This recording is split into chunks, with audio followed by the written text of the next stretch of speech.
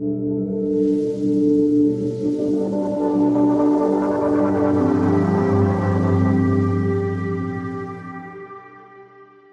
everyone. Welcome to Farsight's Existential Hope podcast. I'm really excited to have Liv today with us. It's been a rocky road, and I'm so excited that it's finally happening. You have no idea how much people have been looking forward to this already. So I'm really excited to have you on. You are definitely a pretty special creature. I've seen you lots on TV, then at EA conferences, and recently bumped into you at one of these ominous Bay Area house parties. And really interesting background, both in terms of like your background in physics, but also as a poker player, you've really made a name there really for quite some time before then kind of like using all of that talent and like analysis talent to really try to help make the world a better place. You have a podcast now as well that I think is really exciting and like a really hilarious YouTube channel where I think you have a really unique talent of like packing very abstract concepts that have been around in EA and like generally long-termist areas for a long time into succinct mimetic packages and getting them out there in the world. So thanks a lot for joining. Really excited to have you on. And maybe just for everyone's interest to bring them up to speed in case they haven't heard about you yet, you mind telling us briefly your life story in like a few minutes and especially the kind of that switch that made you go from poker into EA with basic for effective giving and so forth. That would be wonderful. Sure. Yes. So grew up in the UK, always loved science, studied physics, wanted to become a physicist, but at the same time realized that maybe a path in academia wasn't quite fit my personality style.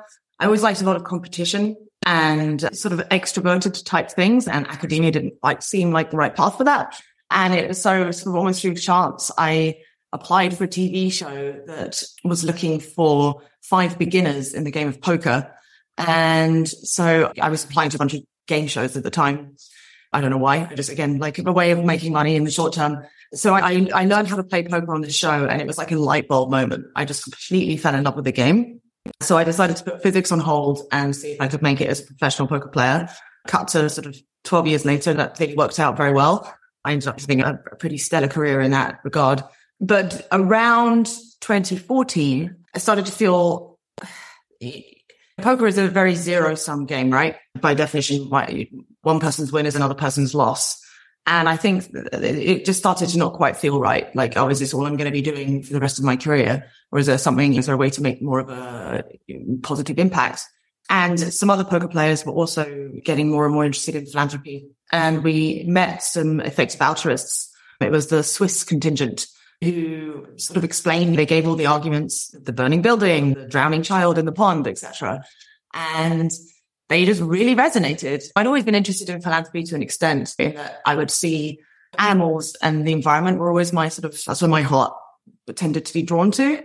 But at the same time, the more like mathematical sort of data-driven part of my brain was probably not quite satiated by like, it's like, oh, okay, I just see a thing, I give to it, and then I feel a little bit like emotionally better. And there wasn't much sort of reasoning behind my giving. And then once I learned about effective altruism, I was like, oh, this makes complete sense. This is why is not the whole world thinking this way about this? Like, obviously we need to triage the world's problems to an extent.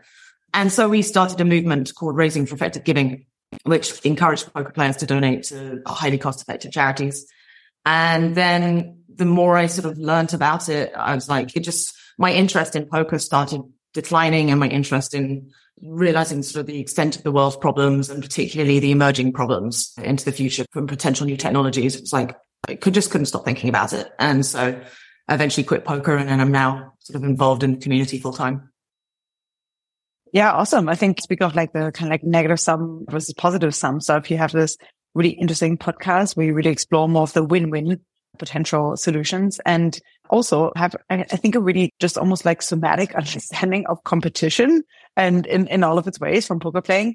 And so I think many people here on this podcast certainly are familiar with Meditations on Moloch and like lots of other of the kind of like God Alexander writing, even like the goddess of everything else and so forth. And I think those are really interesting kind of like packages for like how one could explain kind of like the role of competition and it's like its benefits, but also its potential kind of like shortcomings for kind of like helping us become a better civilization. So I really wonder, like, how do you think about Moloch? Like, could you kind of like lay the land a little bit for people here of like, what got you interested in starting this podcast and how do you think about these collective action dilemmas and so forth?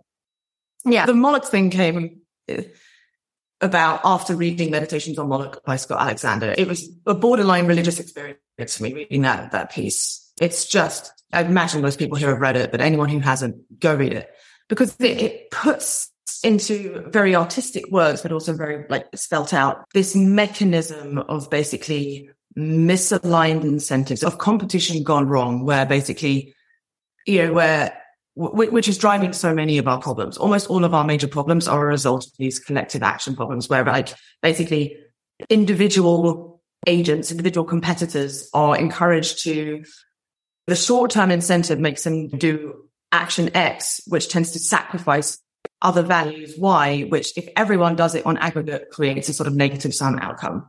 The classic examples would be countries pouring more and more of their GDP into military defense, because if they don't do it, they're going to be left vulnerable to their enemies who will. And that takes away important resources like healthcare and infrastructure and so on from their citizens. And you get this big military industrial complex. So Moloch is kind of this personification of this very unpersonified collection of forces, of these essentially economic incentives. And after reading this piece, I was just like, okay, how do I popularize this for an even wider audience? Because still ultimately that it's a text blog piece that takes about 90 minutes to read. Most people, particularly in the internet age, are not going to spend the time to read that, no matter how many times you tell them to. So is there a way I can break this down into video form for a different audience? Plus, I also just wanted to try my hand at acting a little bit. Although originally the Moloch videos, I wasn't planning on acting. I was going to do it in a kind of dry presenter, science video way. And then I was like, wait, but this Moloch character, what does it feel like? What's its mind like? What does it want? And the more I thought about it and sort of meditated on it, I was like, I think I know that thing because I've been that. Poker in many ways is a slightly psychopathic game, right? You want to outmaneuver your opponents, you want to deceive them, you want to apply pressure on them, you want to make them feel uncomfortable, etc. But because it's within the boundaries of a pre-agreed game, I think that's morally fine because everyone knows what they're signing up for and so on. And the externalities generally, on average on a poker game, I'd say the externalities are positive. Most people come and have a good time and they want to keep doing it. But there are situations where the externalities are negative. And so, yeah, as you mentioned, sort of this idea of somatically embodying this force led me to decide to dress up as it and act it out as a character. So, yeah, I mean, this probably sounds a little bit abstract. It's easiest if people just see the videos. So they sort of explain themselves. Sorry, remind me of the original context of the question. Yeah, just your conception of Moloch. And perhaps if you want to, I loved your example, by the way, of the military industrial complex, because I do think that's where it shows up perhaps most risky for humanity, especially if you one of the ones. first strike dilemmas and so forth. What's another one that comes to mind? I mean, another very pressing one, arguably the most present one, is the race to AI. Again, Moloch forces incentivize people to do whatever they can to get a short-term advantage. So in the case of let's talk about AGI. I mean, there's many different sort of ways risks from the AI space can manifest, certainly within narrow AI, certainly in the sort of wider, speeding up of misalignment within this. If there are companies that are misaligned with the good of humanity, if it's an oil company or whatever, if they now develop a narrow AI that makes them even more efficient at extracting oil at faster rates without also developing carbon capture or something at the same time, that's also bad. That's another example of how AI can create bad outcomes without it needing to be a big super intelligence. But then you've also got the race to artificial general intelligence, which is sort of from a Darwinian standpoint, pretty exciting, but also potentially risky thing if we don't do it right. And the thing is, because as more and more players enter the game of trying to be the first to build these incredibly powerful technologies that could be dual use, used for good or bad, then the more intense the competition gets and the more they are encouraged to sacrifice important other things in order to win, such as safety, the ability to understand what your system is doing, etc. So that's a very, very pressing manifestation of Moloch dynamic. I call it Moloch. I don't know if that resonates with people, but yeah, a Moloch trap, multipolar trap. That's the thing. There's many different terms for Moloch. In the more conventional sense, it's often known as a social dilemma, multipolar trap, race to the bottom, arms race. it's like those cluster of terms point to it. But Moloch, I think, for me, it's the best catch-all term. Yeah, I think especially in the AI scenario, it's also really interesting because you have this other interesting dynamic where even, let's say, AI systems weren't possible to build that file, so like AGI systems, but even just by different actors assuming that they are possible, you have these kind of like runaway dynamics and potentially even an incentive to do a first strike. Like, let's say China was thinking that the US was coming very close, even if we weren't, there wouldn't be very much that we could kind of signal to them that we may not actually be getting close. And so it kind of like also really kind of like amps up the incentive to strike first to avoid like a potential takeover, even if that thing in itself that you're trying to avoid isn't even possible. So this kind of like runaway race also works on expectations, which I think is like perhaps almost the scariest bit, because for no reason, actually it may up in a really bad place. But maybe taking it like into a more positive direction, you focus a lot on also win-win strategies, right? So you're not just like kind of like poking around with the problem and saying like, look here, it's pretty messed up. I think people have been kind of like taking different stabs at the problem for a while, but you also specifically try to think about like new win-win solutions. And you have this kind of like approach towards more positive sum dynamics. And I think it resonates really well when I first saw the videos and so forth, because there's this concept of a Pareto-topia. I don't know if you've heard about it, but it's from Eric Drexler and Mark Miller. Mark Miller is a senior fellow at Foresight. Eric Drexler co-founded Foresight before he went to FHI, and they've been working on this concept of a Pareto-topia for a long time, which was really like this kind of like very like win-win inspired approach to creating more beneficial futures by kind of like increasing the already existing Pareto preferred dynamics that civilization is running on. And so I'm really curious, do you have any kind of like potential examples of what a win-win strategy could look like, or how we may even start to think about generating more win-win strategies out of this mess? Yeah, I mean, it's very tricky question for me, at least, to sort of answer in give a certain strategy, partly because I've only really started. I've been focused on explaining Moloch basically for the last couple of years. And then through that, I was like, okay, but it's one thing to explain the nature of the problem, but now you also need to offer people solutions. So I'm only just getting started on that. So forgive me for not having a complete answer. So win-win, basically, if Moloch is the god of negative sum game, or competition gone wrong, misaligned incentives, what's the opposite? It's something that is mostly using cooperation, collaboration, but also has space for competition when competition is necessary, in order to create the most cool stuff, essentially, what creates more emergent complexity. Because actually, what Moloch does, if sort of left to its full, one of the sort of good example, I think, of Moloch in a more like nature type sense. I was thinking, like, does Moloch manifest in nature at all? And technically, it needs some form of technology, really, to create very bad outcomes. But one example I think is fairly similar in nature is like the idea of cancer, where that's competition gone wrong within cells. It's like a cell that once thought it was part of a whole now thinks it's actually, no, I'm optimizing for my own individual thing. It sees itself as an individual. It's optimizing for that, and thus it starts competing for resources against other cells within the body. And because it's so good at achieving its one narrow directive, which is replicate, it ends up outcompeting everything else and killing the host. Where was I going with that? Yes. So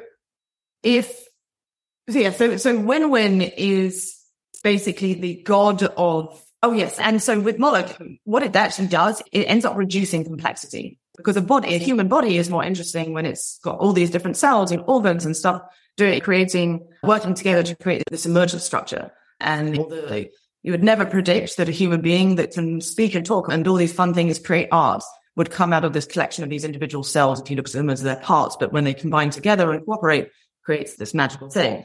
So Moloch is a complexity reducer if it's left to its own devices unconstrained.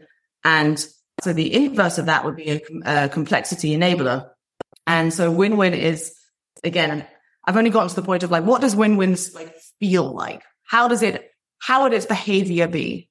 And how it appears to me, at least, is that it's most of the time it's like, yeah, let's all get along, let's work together, teamwork, let's do this. But when there's space for it to have a bit of fun and have a bit of competition, it's, let's play a game. Great. So it's very playful, and it likes a little bit of competition and like a little bit of zero-sumness that is constrained in a way whereby any externalities are strictly positive. And it has the wisdom to recognize when the externalities are starting to get a bit sketchy, being a bit negative. really that's just like as far as I've gotten in terms of how does that look in real life. I want to be able to instill that vibe into people as much as possible and hope that something will then emerge from it. If you get enough people sort of embodying this like idea of win-winness, where it's like, okay, you know, thinking on this like almost like very meta level of interaction, like, are we competing right now or are we collaborating? Like as a sort of as a starting point. Because I think a lot of people are they're just sort of going about their interactions, whether it's business or whatever they're working on, kind of unconsciously about whether they're actually competing or not. And they're sometimes lying to themselves, like, oh no, I'm a team player. But it's like, are you, or are you having these little moments of like jealousy and so on? So I do think really a big step, but like essential step, long run, is for people to essentially level up their self-awareness about how they interact with competition and cooperation as modes of relating to one another. And then in terms of more practical applications of that, there's various like sort of different movements. I mean, you guys are doing it. There's the guys on the Bankless podcast who are trying to like develop music in the crypto space, like anti-Moloch type infrastructures where you have like these zero knowledge or zero trust protocols where you don't need to basically trust can manifest without just because the system is so well designed. You don't need to be able to like know what the other person is doing. So that essentially like systems design, games design, ways where like potentially competing entities are through their active competition is aligned with the good of the whole. And I think what's useful in terms of like people who are trying to think of that is to look at examples in the past where we have defeated Moloch, because it can get very depressing when you read meditations on Moloch and you think about it. You start seeing Moloch everywhere and you're like, geez, we've got no chance. But we have defeated it in the past. Yeah, I think it's an actual miracle to an extent that we managed to reduce the number of nuclear weapons on Earth from 60,000 at their peak, like in 1985, to 12,000 or whatever it is today. That, under the laws of game theory, that shouldn't have happened. Technically, usually when it comes to military stuff, it only ever escalates, but they managed to de-escalate through treaties and diplomacy. Similarly, some people say, yeah, but that's only because of technology. They exploded the nuclear bomb and people saw how bad it was. And so that put a cap on it. But there's an example of where we stopped a technology in advance, which was, again, I think in the 80s, laser blinding lasers were being developed to be used in combat, because that's a great way of defeating your enemy, just blind them all with the lasers. But before they ever got used in the field in warfare, an agreement was made. Look, guys, we're just not doing this. Let's not do it. And they haven't been used, even though the technology easily could be developed. So there are these little instances where we have collaborated with really very bad technologies. And I'm hopeful that the Overton window's finally opened on the AI safety issue. Obviously, there's still a lot of work to do there, but it seems like a lot of the AI leaders are at least showing that collaboration, they're giving the signs that collaboration is necessary. Whether they internally feel it is another thing, but I'm confident that at least some of them do. And if, again, we can have the conversation more generally about like certain things are good to compete over and other things are really not good to compete over, and developing potentially world-altering dual-use systems is probably an example of one we shouldn't be competing to build. So, yeah, hope that answers your question. Yeah. Lots bubbles up at least. I think, and do you know the post also from Star Alexander, the goddess of everything else? It's funny enough.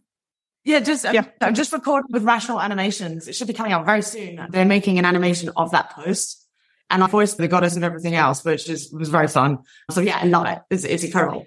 Yeah, for people who don't know about it, I encourage you guys to check it out. I went as the goddess of everything else at that event that we met at the other day at the house party. Oh, really? Yeah. Oh, but the best. Yeah.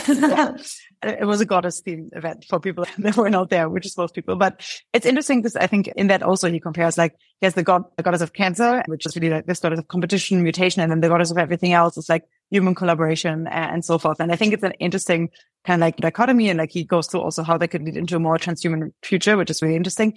And I also really liked your kind of like distinction that competition can be good at some points. Like one thing that we also point out in our book is that oftentimes when we compete, we actually try to compete at better collaborating or cooperating with others.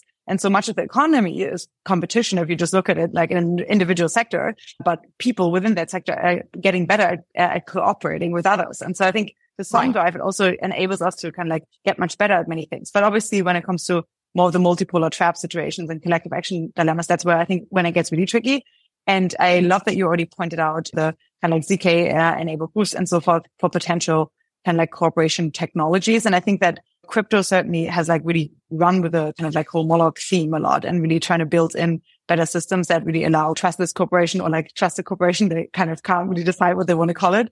And there are, I think, certain cryptographic technologies that were also pointed out in a really wonderful long paper from Ben Garfinkel at GovAI on how cryptographic technologies can maybe even help with some of the more large scale kind of like multipolar traps of cooperation, perhaps even about nukes and some AI dilemmas. But I also would really love your ideas on like, how do you think AI will affect that entire dynamic? Because like cryptographic technologies allow us, I guess, to kind of like just somehow really like lock in our like what we intend to do. But AI technologies, there's this thing called open source game theory from Andrew Critch, where he basically discusses the fact that sometimes in AIs, you can actually look at what they are going to do if they operate on a specific code or algorithm. And so I think there's new potential kind of like commitment technologies that AIs can also bring if they are transparent in their workings, and interpretability is a massive problem. But like, I think there's also interesting potential kind of like applications for that. And I wonder if that has come across your desk at all, or if you have any thoughts on how AI may potentially even help us cooperate better. No, that's definitely way beyond my pay grade. I do know that there are definitely, the thing that encourages me is there's definitely people within certain leading companies who are thinking about how to make better coordination mechanisms through AI, which is the best thing. Like maybe that's the bull argument for building AGI, for building a superintelligence, right? It's like we can't seemingly get our shit together with climate change or anything which shouldn't be that hard to cooperate on, but for some reason we can't. So it is the strongest argument for why we should be building such a powerful technology to help us coordinate on the things that we struggle to. So in terms of specific projects, no, I just know that there are certainly people thinking about it who are leading some of the AI stuff. So it's frankly, it's one of the sort of thing I'm on the dark days, because that's the thing, like when you spend so much time reading and studying this stuff, you get so worn down. I'm sure everyone here feels the same. So it feels somewhat getting into like a Hail Mary thing. At the same time, like that's why the goddess of everything else is such a beautiful piece, because it's like, in these things where it feels hopeless, it feels like the goddess of cancer is always winning. The goddess of everything else is like, I just work in mysterious ways and you couldn't see what I was doing. And I think that's where I found myself leaning more and more towards, I was a diehard atheist 2 years ago. Certainly when I got into EA and so on, the more I read about rationality, the more like atheist I became. I mean, that was kind of just like whatever before. I wasn't ever thinking about it. And then I like thought about it more and I was like, no, clearly there's nothing. And interestingly, the last few years, I've found myself becoming more open to it, because it's like, the more you learn about how powerful the negative forces are, it's like, there must be something really positive that's like keeping this going. And you get to the point where you can choose to believe or not. And I found that I'm more productive and more happy when I feel like I'm in sort of doing something in service of something greater that wants us to be doing the work that we're doing. Sounds very strange. So yeah, that's where I think it is. I mean, it's not surprising when we're talking about like end of the world stuff that people start leaning into the idea of like gods and demons, but I think there's value to an extent in like keeping an open-mindedness to the idea that there are these like forces that may even have their own form of consciousness and so on. Maybe that's a digression, but even if it's not a god, it may also just be like you yourself showing up differently in the world, and that then creates a self-fulfilling prophecy. I often have that when I fight with my sister. If we decide to get more nasty to each other, it just kind of like totally goes down, like race to the bottom. But at the moment that one person starts cooperating again, suddenly you have this other dynamic again where tit for tat can kind of bring you back on the path of cooperation, which is interesting. Okay. As well, I think it's Moloch and win-win are not opposites of each other, because win-win is on a higher level of dimensionality. Like win-win is so powerful, but it's basically like Moloch is its bitch.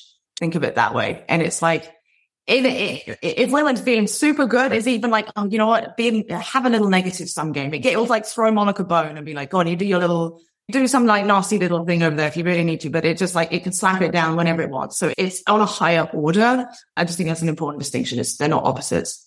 Yeah. And I think the creations for win-win are also like less scarcity, where people are just a little bit able to kind of like show up a little bit better in the world. And then also perhaps just showing them the massive wins that could be achieved from win-win. And I think for that, Pareto relies on a lot of this potential. The potential benefits from cooperation could be much larger in a world from AI, just because automation will make the gains much larger. And so I think that's always an interesting reframing. But I've spoken for way too long. I want to hand it over to Beatrice. She also has a bunch of questions for you. So thanks, Nate. This was a ton of fun. Thank you. Yeah, thank you. I'm happy you guys got to talk about positive sum games. I know that's a common interest of yours. But we also wanted to make sure we have like some existential hope focused question at the end. So, I mean, we've talked about like all the reasons to worry, like Moloch and AI arms race and these things. But I was wondering, like, do you think of yourself as like hopeful or positive about the future? Depends on the day. I just feel bipolar about it, honestly. Like some days I'm like, no, we're going to be fine. Like, particularly if I've been, as I said, sort of inhabiting the like borderline religious space in my mind. Like I've been doing meditating, or I've been spending time in nature, spending time with friends, etc. Psychedelics. Then I have the optimism. And that's why it's really important to like find a balance where you do that. But then other times, I find particularly recently of like what's happening with the ocean temperatures this year. And like, I don't know if you've seen the graphs, they're absolutely terrifying. Just like the I think it's the North Atlantic is literally off the charts, heating up right now. And they think it might be to sort of the knock-on effect of banning sulfur emissions or reducing sulfur emissions in shipping from 2020. And that's now catching up. Sorry if I'm dropping on a new like existential dread on you all that you haven't seen. So yeah, I wasn't like, climate change wasn't one of the things that I felt like, that's plenty of people are thinking about that. I don't need to think about that. And now the last week I've just been down that rabbit hole, and it's like, so I've got like a new bout of dread, like feeling it very saliently. So yeah, the honest answer is I just deeply oscillate. And part of the best coping strategy, as I said, is nature, some psychedelics. For me, not saying this is for everybody, meditating, talking to people outside of like the conventional like EA sense, like almost like dropping in with people who perhaps I would have referred to as like the woo-y side of things. People who believe in magic, people who believe in like indigenous wisdom, that kind of stuff. Going into that world is where I get my hope from, frankly. And I think there's a lot of wisdom there that for me personally, I had neglected and not paid attention to sufficiently. And so, yeah, however that manifests, I think this stuff, that everyone has their own path to this kind of stuff. For me, I had to go through some experiences where basically I couldn't explain. They were outside what I would define as supernatural experiences. One of which was having basically an energy healing where I thought I'd been diagnosed with a hearing loss problem, where I was told I was going to lose my hearing, basically. And I saw an energy healer, and she essentially sucked in what she thought was a demon out of my ears. And my hearing got better. So that was a very paradigm shifting moment for me, going from a complete atheist who didn't believe in any of this, like it was all nonsense, I believe materialist, physicist, etc., to being like, wait, bad energies might be a thing and they can get into you, and someone, if you're in the right state, can suck them out and then you get magically better. Like it was actually a miracle from my perspective. And so since then I became a little bit more respectful of this idea of like energies, and there's just a lot going on that we really don't understand. And that's where the good stuff lies. There's also bad stuff in there too, but there's a lot of good in there that is where perhaps these solutions their source code comes from, essentially. And then we have to find a way to like integrate them into like rational mind and enact them in the world. But that's where I think all the good stuff comes from. So yeah. Yeah. I mean, I think it's funny because I think existential hope is like the woo side of EA a little bit. Like really? I'm always a bit embarrassed if I say like, yeah, I work with existential hope stuff at an EA conference. but they're starting to come around to it that it's all robots who can think of X risk all day and maximize how much we work. But yeah, I want to make sure I have time to just ask you, like, if we imagine a scenario where things actually go well, like we always say, like, this is a eucatastrophe, like the opposite of a catastrophe. So that's an event where after it's happened, the value, like the expected value of the world is like much higher. And so we'll use this prompt to like make an AI generated art piece, is the idea. So do you have like, what would be your positive vision of an event like this? It would, interestingly, I have an aversion to the term catastrophe. Like, I don't know why, but I think it's because it contains the term catastrophe. So it's like, that's the base, and this is the inverse of it or something like that. So, but I don't know if that's actually relevant. It's just like a semantic thing, I guess. But what does it look like? It looks like one thing that pops to mind would be essentially a world party day where everyone on Earth is like, you know what? Today, no one works. We're all, or at least somehow we have the way that we set up the infrastructure such that on just for a few hours for a certain day of the year, everyone on Earth like does some kind of celebratory thing at the same time, and like and knows that everyone on Earth is doing that celebratory thing. It's just this like little moment of, I don't know, this moment of just celebration and fun. That would, I think, be like the kickstart to send things on a positive spiral. I don't know if some Earth would create that, and I'm sure it's like in reality way too pie in the sky. But that was just what popped into my head. I don't know, like a world party. I don't know what that means. I think that sounds amazing. Like, yeah, it'll definitely be a very cool art piece if we manage to make it. Yeah. And so if you think of someone wanting to like learn more about what you're doing, like maybe learning more about Moloch, you mentioned Scott Alexander and your videos and so on, but do you have any sort of recommended reading or watching, any recommended resources, basically? Mm-hmm. I mean, but the videos, the first two Moloch videos that I did, probably if video is your medium and you want something fairly short, then that's probably the best thing. If not, if you want to take a deep dive, I would really highly recommend the Scott Alexander piece. What else? I mean, I love, in terms of perhaps thinkers who maybe you guys haven't been familiar with, to check out. Actually, I interviewed him. Daniel Schlachtenberger, I think he's just so good at articulating these concepts, far better than me. And he's been a big sort of source of inspiration for a lot of my thinking. I interviewed him on my channel a few months ago on AI and Moloch, and he's a specific, it's a pretty depressing one. So it's not that, don't expect to come away feeling uplifted, but you will learn a lot. I recommend Daniel Schlachtenberger's stuff. Who else? I've got one with Jordan. I don't know if you guys are familiar with the Game A, Game B community.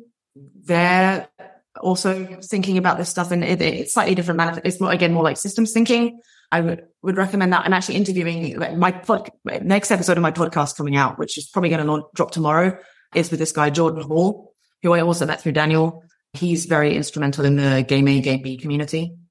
So that could be useful. There's also this cool lady, if you want some more, like looking into the indigenous side of stuff, old school wisdom, I guess is the word I want to say. Samantha Sweetwater, that's super cool. Another person I'd recommend. Yeah, that's a good starting point, probably. Yeah, I think that seems super interesting. We did have Daniel Schlachtenberger on here a long time ago. Oh, amazing. In general, it seems that like it is really hard for people to think about the future and feel like have positive visions for the future. And I was wondering if you have any thoughts on like either why that is or what we could do about it to improve it. Yeah, because look at the series Black Mirror. It's technically, I don't know if they started out, Charlie Brooker wanted to make it purely about dystopia, or it was meant to be more about plausible futures. But the fact that I think in however many episodes they've done, 18 episodes, they've had maybe one or two positive ones, and the rest are just like the most horrific dystopias. It seems like there's a sort of gravity towards it's just much easier to imagine dystopia. Why that is, I suspect it's because positive visions come from collaboration. And they're a result of hive mind activity, essentially. They're an emergent property of many humans interacting together, creating a thing. Whereas a dystopia, technically a single human. Yeah, I don't know. It's because it's like a lower complexity state and has lower emergence. It's a more Moloch adjacent state. It's just easier. It takes less creativity and imagination to do it. And thus that's what we tend to envision. And that sucks because I do think to an extent thoughts create things. And if we're spending all our time ruminating on all the terrible dystopias, that's not good. It's not a good way of building the future you want. Popped to mind when you mention that is utopia isn't, or at least shouldn't be thought of as an end state, because actually if you think of it as like, oh, it's a heaven we're going to get to, then it's no longer in service of the goddess of everything else, or the goddess of win-win, whatever you want to call it, because it's no longer emerging. And actually that would be any fixed state utopia would probably eventually turn into a dystopia, turn into a hell, because it's not evolving it into anything. So we should think of utopia or a eucatastrophe, or whatever you want to call it, as a process. What is the process? That's what we want to fight. This positive path of evolution that will never cease it will keep evolving and becoming something new. What is the source code of that process? That is utopia. So don't think of it as a steady state, end state that we should aspire to. It's not a goal. The goal is the process. Yeah. Yeah, I think that's like Kevin Kelly has that concept of protopia. Like, yeah, it's about prototyping in the future, which I agree with. Yeah. And I think just one last thing that I'd love to hear you talk about is like, I heard you on another podcast where you sort of introduced this concept of I think general artificial wisdom, or like artificial general wisdom. And I thought it was a really, nice concept. Would you care to explain it and expand on it a little bit? Sure. So it came about after. So my favorite definition of intelligence I've heard is intelligence is the ability to achieve one's goals across a wide range of environments.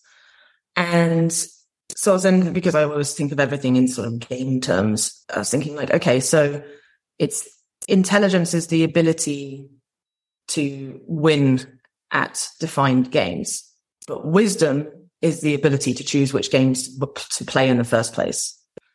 And so it's like, again, it's this like higher order level of like deeper knowing and deeper information processing.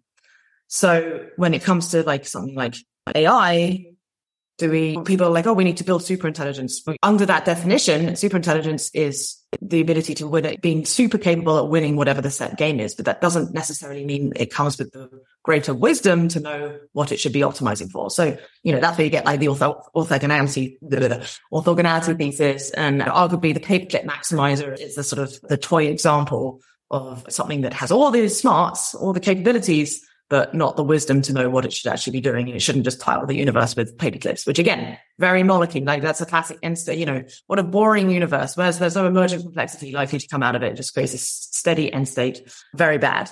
So the meme we should be instilling in people who are working hard on building AI is like build an artificial general wisdom. That's the main thing. That's the real, and I have no data to prove this or even any strict rigor to explain it, but it feels like if there is this thing that wanting us to succeed, it's like, yes, that is in service of me. So basically a wisdom enhancer. I also suspect that it won't be purely artificial. It'll be in some kind of hybrid between the digital and analog. It'll have a biological component to it. But either way, that's the thing that we should be optimizing for. And we should try and encourage people to be sort of checking in with themselves. Is my intelligent system in service of also wisdom? Yeah. Hope that explains it. Yeah. I think that explains it well. And I think that sort of matches with how I think of existential hope, is like trying to figure out what are we trying to aim towards, which is like, I think the same type of questions, really like what goals should we be pursuing? Yeah. So final question that we always ask is like, do you have like a favorite piece of advice? What is the best advice you ever got? Oh, it's freaking what best piece of advice. Actually, I don't know how relevant it is for anyone here, but personally, one of the best things that sort of made me sit. I'm not very good at remembering like little individual nuggets from people, but one that sticks out was, funny enough, it was Daniel Schmachtenberger. We met, and this was like 5-6 years ago, and he sort of looked me in the eyes and he's like, "You need to get in touch with your femininity." And I was like, "Huh? What does that mean?" And I was like kind of annoyed by it. And it took a few years for it to really sink in what that meant. And whatever, for me personally, I think that's part of why I was a good poker player. Poker tends to be very much a masculine type personalities are attracted to it, etc. And it was the necessary balancing I needed in order to be able to, I think, dip into this world and like I truly commit myself, step away from poker. That was like a long thing it took me. I wish I'd quit sooner and gotten involved, got working more full time on this stuff. So that was personally the best piece of advice I received. I don't know how useful that is for everyone else. I'd love to share one of like my favorite aphorisms, like ethical axioms, whatever you want to call it. And it's "Love is that which enables choice" by Forrest Landry, who, by the way, would be a fun guest. Maybe, I don't know if he's doing interviews, but he could be an interesting person. He has like a whole metaphysical theory of which I could never possibly explain, but he might be able to. But that was one of the ones that like stuck out to me out of this sort of list of, essentially, I just think it's so beautiful. Love is that which enables choice, because again, that's so deeply win-win. It's like empowering people or individuals or whatever to be able to make more choices and essentially keep the game going. Also ties in with the concept of finite and infinite games. Again, I imagine most people here are very familiar with that.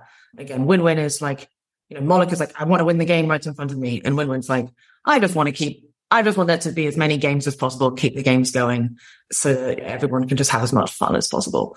And something is a loving act if it enables more choice for more people. And keep that stuff, more and more stuff will emerge from that. Yeah.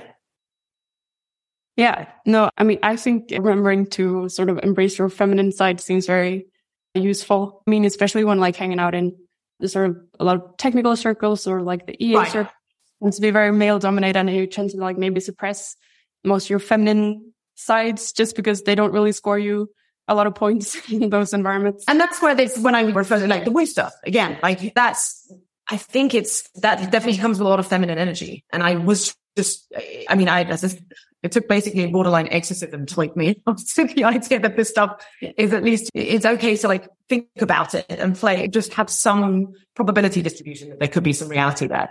Yeah. It's a lot of, technical stuff tends to miss some of that energy, but it's really hard to, some of that stuff, you just can't even use linear language to describe it. Yeah. No, I definitely recognize it. We're actually an entirely female team at Foresight right now, so it's pretty nice. Oh, wow. We stand out. Yeah, it's also very nice to work with all of them. Thank you so much for joining. I'm glad we could make it happen.